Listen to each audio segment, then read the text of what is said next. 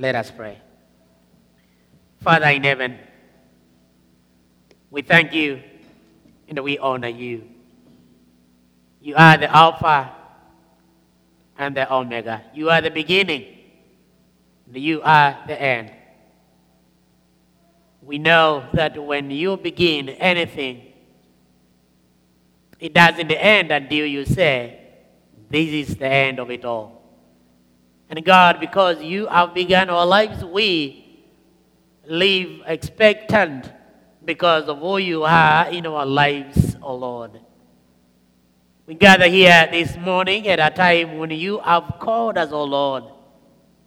As we continue talking about your service and the way we can do it better even, many other times that we have found ourselves gone far from you or neglected what you have called us to do. But today, you are going to remind us of what we need to do, O Lord. We pray that, God, you will speak unto us this day, that, God, you will encourage us in this place, that, God, you are going to rebuke us in this place, and that at the end of the day, we will go out happy people. And now, Lord, my God, may the words of my mouth this morning and may the meditations of my mind be acceptable to you, my rock and my redeemer. And this we pray in Jesus' name. Amen. Amen. Amen. Bwana asifiwe. Tell your friend, God has a point. My name's David Zioka. I'm saved this morning. Kristo ni Bwana na Mwokozi wa maisha yangu. As we wind up on the book of Jonah, as we wind up on our Jonah series, we're going to see Jonah in a different place. We're going to see Jonah in a different place. I know we have seen Jonah on the trip, boarding a ship at Joppa and heading to Tarshish. We have seen Jonah in the belly of the fish. We have also seen Jonah going up now to Nineveh and saying, yes, now God, I am going to do it this time and going to preach to the people of Nineveh. And now, in chapter 4, we are going to see Jonah under the vine, reasoning with God after God had spared the people of Nineveh. Now, remember in chapter 3 and verse 10, the Bible says, when God saw what the Ninevites did, and how they turned away from their sins, God relented and did not bring on them the destruction that he had intended to do. Now, what God did was normal. He acted consistently with his mercy, because that is what God does. But to Jonah, this seemed very wrong. And the Bible says that he became angry. And he tells God through prayer, oh Lord, is this not what I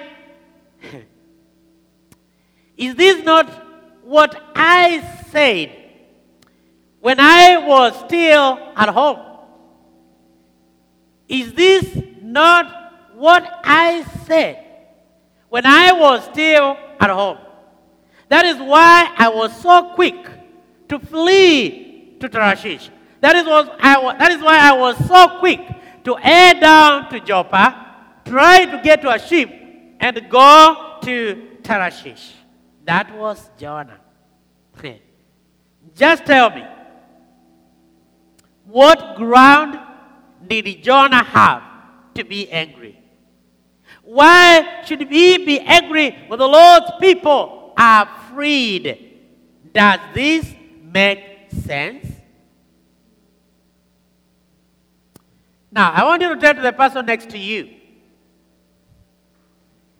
and ask him or her that question, and let's have a conversation for 1 minute. Does that make sense? Please, let's talk now.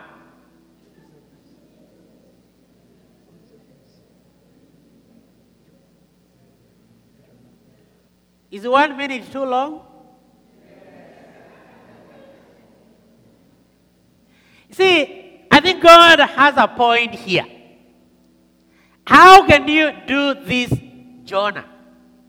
How can you be so hungry when I have done this to my people?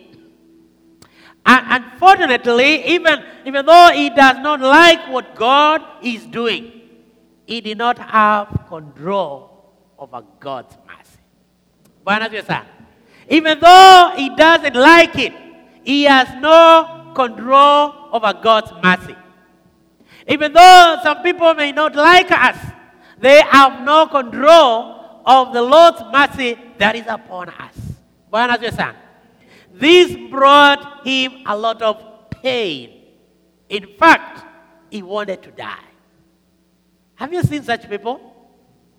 They feel so bad when you are blessed. They feel so bad when you are doing good. They feel so bad when God visits you until they want to do what? To die.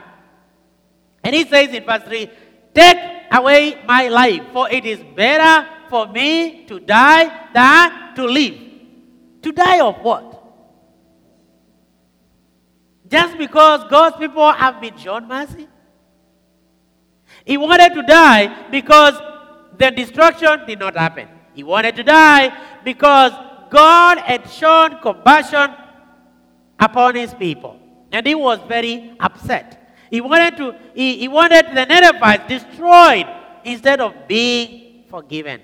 He was happy when God saved him. But he was unhappy when Nineveh was spared.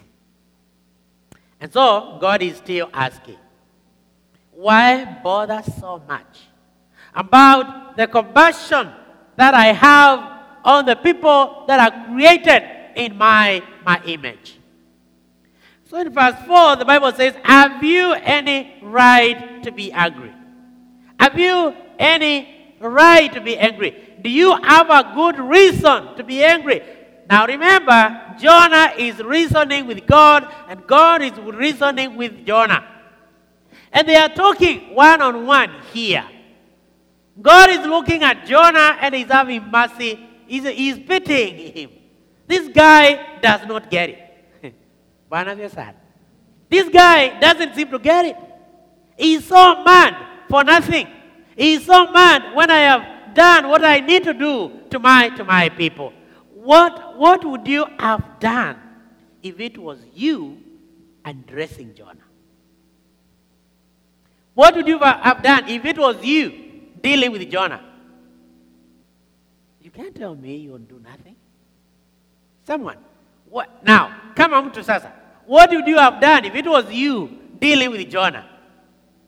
Nothing. Send him back where? To the fish?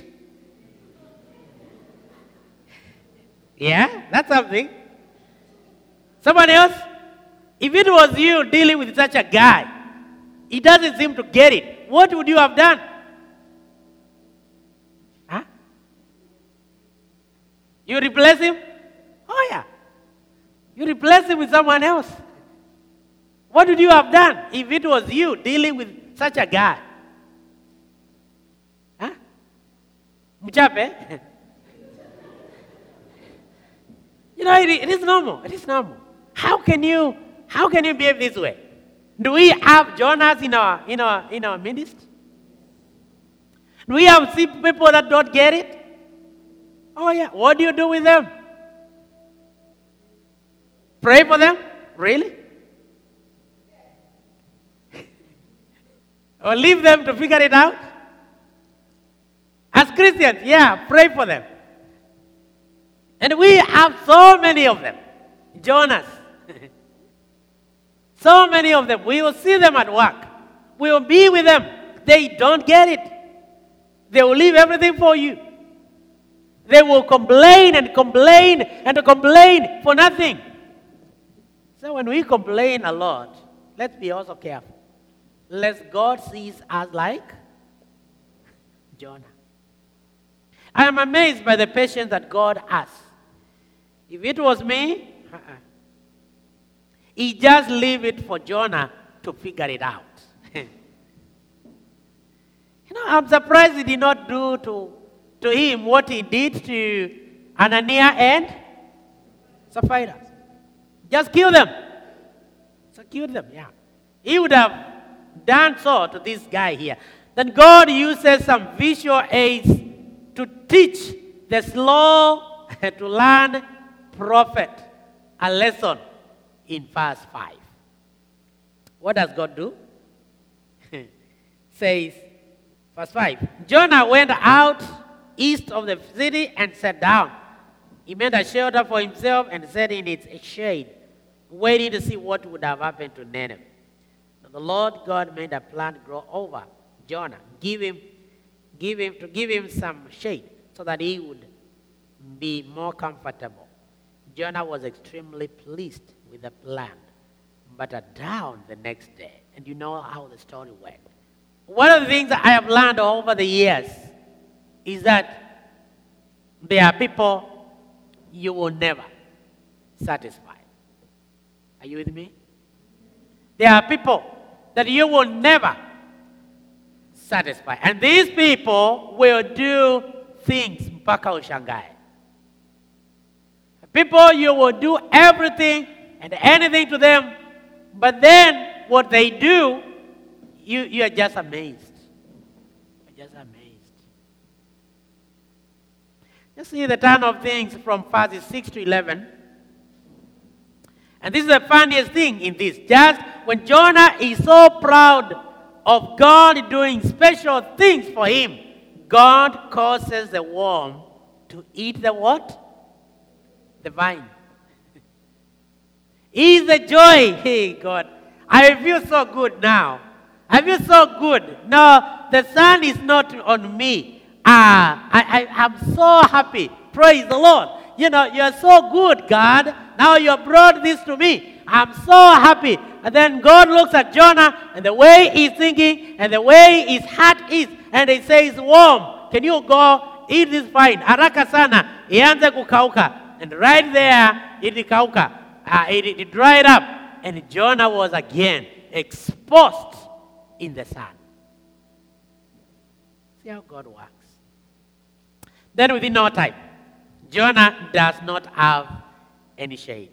He doesn't have any shade. Now, the Lord gave and the Lord has taken away. He did not know that. He didn't know that it is God who gave the vine and God can take it away. And so here it happens. The Lord had given, now God has taken it away.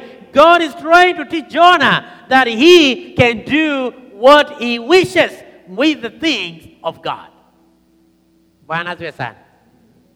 Now, he was angry about the loss of something that did not even belong to him in the first place. Have you seen such people? They are angry with things that did not even belong to them.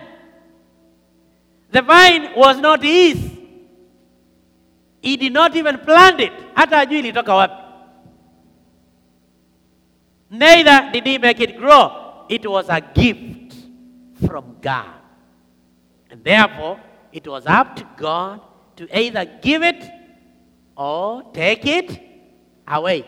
Either give it or take it away. We have a lot of things that are truly gifts on us. But you know what? We take these things for granted. We take them for granted. We do not take notice of them until they are gone. We take for granted the blessings we have. We don't take notice until something happens when we don't have them anymore. Look at your life. and see the blessings that the Lord has given you. You have a house, you have a car, you have a job, you have a card. To do what?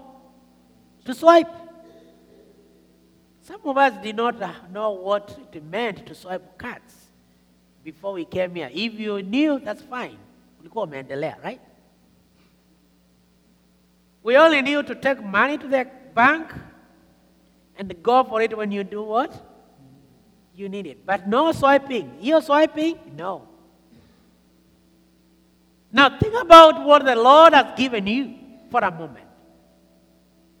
Think about the friends that God has given you. Do you trust them? Some of the times we don't realize how God has blessed us until that blessing is taken away. We don't realize how important people are to us until they are taken away from us. We are a gift to each other. Let's not look at others as burdens. They are children of God. They are a gift to you. We are a gift to each other. And we need to take care of each other and take care of the church as well. I listened to Neil when she was talking. And she cares about the church. And what the dad did to this church. But just because some people did not care so much about the church, this church was left here. My brothers and my sisters, this morning, I am calling upon each and every one of you to do your part in taking care of this house of prayer. Can I hear an amen? Amen. I know you may not like it, but I'm charging you today to do what you can to make sure that you preserve this house of prayer. It is your responsibility to take care of this house of prayer, that people can come in from all over and be at peace, that people can come from all over and be taken care of, that people can come from all over and receive healing in this place, that people can come from all over and experience the love of God. You and I. The church exists to shine the light of Christ. The church does not need us. It is us who need the church.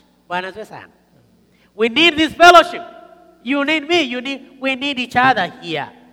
We need God's presence. Today, God calls us to wake up and serve. We should not neglect doing God's work or run away from it as Jonah did one time. Yes, it's not going to be easy, but we can persevere. Because at the end of it all, we are going to get a reward.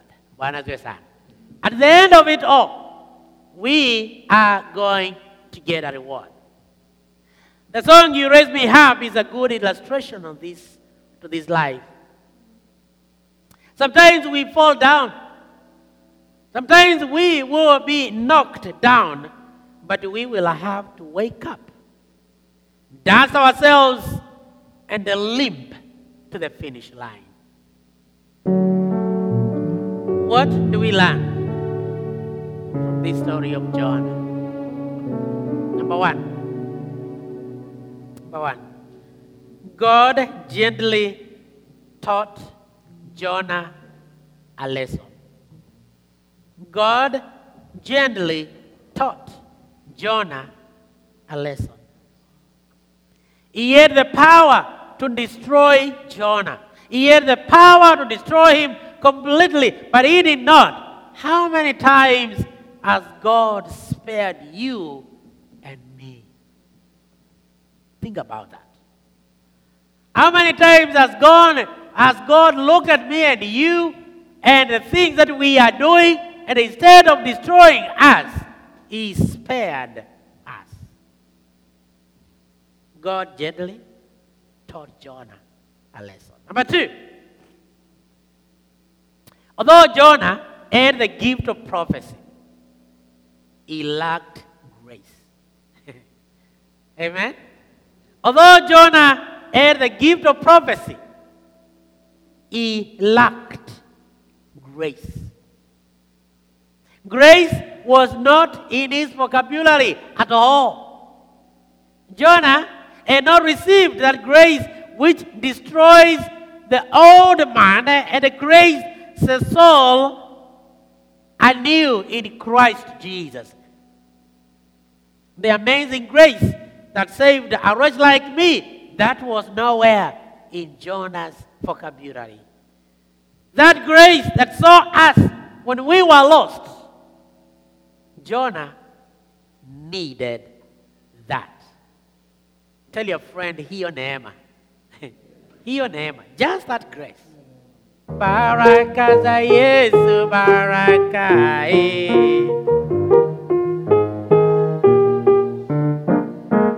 Number three. We fall flat at times. We fall flat. Naanguka chini kabisa. At times. We disobey God. But that should not put us off. Yes, we'll fall down, but that should not put us off. Again, as I said, we need to, when we found ourselves down, when things are really tough, we just need to wake up, dust ourselves, and do what? And move on.